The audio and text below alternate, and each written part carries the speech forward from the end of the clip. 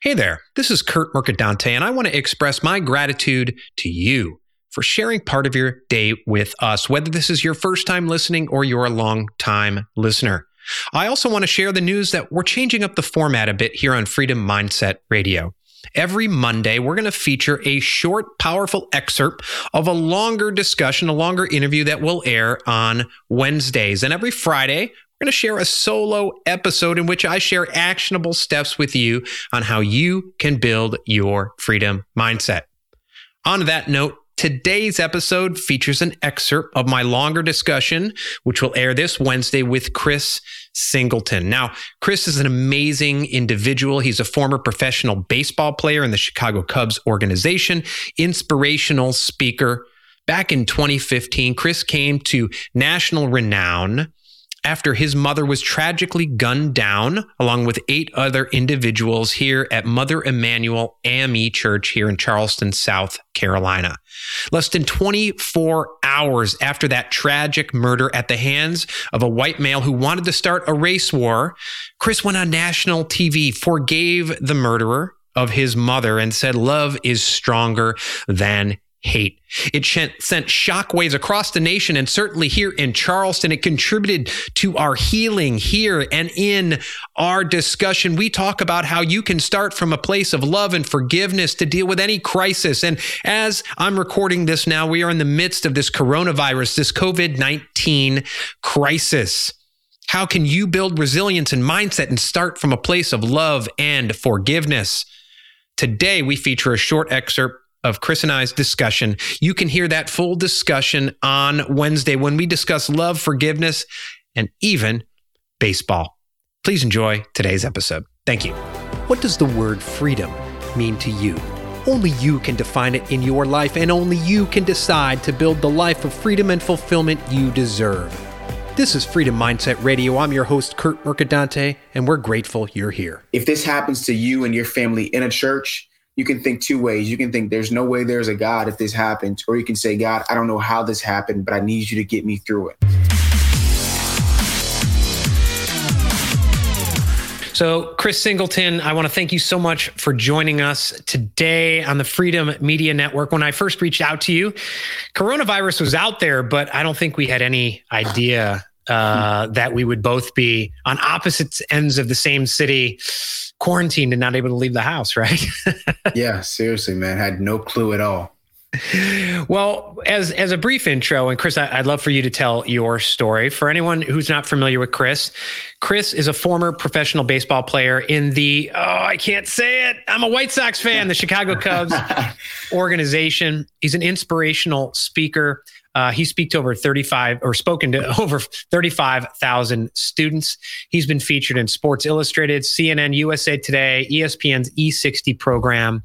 Back in 2015, Chris's mother, Sharonda Coleman Singleton, was murdered along with 8 other victims at Mother Emanuel AME Church in downtown Charleston, an event that rocked the world. And Chris inspired here in Charleston, seeing it firsthand here, but also the nation when he stood out there on TV and said, "Love is stronger than hate."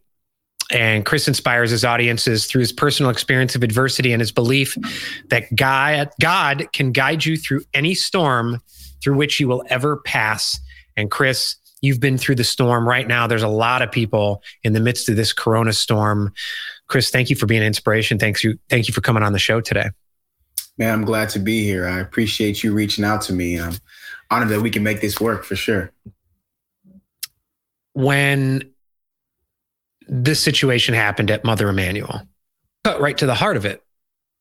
And you said, love is stronger than hate. You have a message of forgiveness. Those of us who have never even come close to experiencing something like you experienced, can you go through your mindset and what prepared you? Because I doubt all of a sudden something in your head just clicked and you're like, well, I'm going to forgive. You've been preparing for that, as odd as it may sound, a moment like that your entire life, right? Yeah, well, actually, man, I wouldn't say I was prepared for it by any means. I think nobody's prepared for what happened to me and my family. But I will say this, I was groomed in the church. I was groomed as a believer. But I didn't really have a personal relationship with God. I figured God was something out there. I didn't know who God was or what he did. I just figured it was something out there because my parents always said that it was true. But when this happened to me and my family, my faith level grew by 1,000. It wasn't even anywhere close to how it is now. Because I think in situations like what happened to me, it was like, if this happens to you and your family in a church, you can think two ways. You can think there's no way there's a God if this happens, or you can say, God, I don't know how this happened, but I need you to get me through it. And I went with the latter, and truly, man, I put everything I had into God and saying, hey, I need help. Can you push me through this? And that's when I would say the forgiveness came. I don't think it was me being prepared myself, because like I said, I don't think you can prepare for it. But I do think that God used me in that moment to keep our city glued together, and to, stop different things from happening for the aftermath. Yeah. And prepared is probably a bad word, or the wrong word. I truly believe that everyone is programmed a certain way, and we don't know it. It's our subconscious. Yeah. And when I say prepared, what I mean more was, even if you hadn't yet connected the dots on that relationship with God, your mom had been programming you and grooming you, like you said, grooming in the church. So maybe you didn't know you were prepared, but there are people who are programmed without knowing it for scarcity and anger. And if you ask them, they'd say, no, I'm not. But I mean, you saw it firsthand, right? I mean, people angry over something that, and let me be clear, here in Charleston, I'm a newbie. So I'm one of those people who can't officially, we learned the hard way, I can't officially say I'm a Charlestonian, right? I wasn't born here. I wasn't, but having grown up and lived in some larger cities, the way the city came together, there's always jerks, right? There's always people on every side. Sure. But it was really amazing. I mean, something that could have been a powder keg for the city, seeing people come together. And I know a big part of that was the example that you set. And, people see as that cliche, one person can make a difference. Just that one sentence you said, just reverberated and kind of was a shockwave that you didn't think you were prepared. But, some people say, I think Winston Churchill, when World War II came around, they said he was born for the storm. Maybe you didn't know you were prepared, but you were born and you were groomed that whole way. And your mom prepared you and you helped other people. And now you're continuing to help other people. Yeah, man, I definitely believe that after what's happened to me and what's happened to my family, using that to help people get through their toughest battles, their storms, is the reason why I've been put on this earth. I truly and wholeheartedly believe that. And even in times like this with the COVID-19, I try to be inspirational to people, because this is a little bit different for me. Like when this happens to other people, it may be like the end of the world. But for me, I'm saying, you know what, I've been through some things and I know that we're going to get through this. So I kind of have a different outlook on life. And I definitely try to share that with people I come in contact with. A little bit about the difference between just positivity and something that's deeper, because I'm sure there were times, and I'm sure, gosh, I lost my father from cancer, but nothing like what happened to your mom. Mm-hmm. And even years now, there's those minutes of sadness and of wondering. I'm sure you've gone through those. I guarantee you went through that. So yeah, there's times when you're not positive and smiling, but what's the difference between just like positivity and kind of that sense of abundance that gets you through it? No, I definitely, if you don't have those moments, then you're not human. I don't believe, I feel like everybody has those moments. Still to this day, I get sad that my mom's not here. I get sad that my dad's not here. And I've got a 2-year-old son that won't get to see his grandmother. So I definitely feel that every single day. So for somebody to come up here and say that those moments don't happen, then they be lying or they're a robot. I definitely have those moments. But one thing about me is I don't let those moments stop me from pursuing things in my life.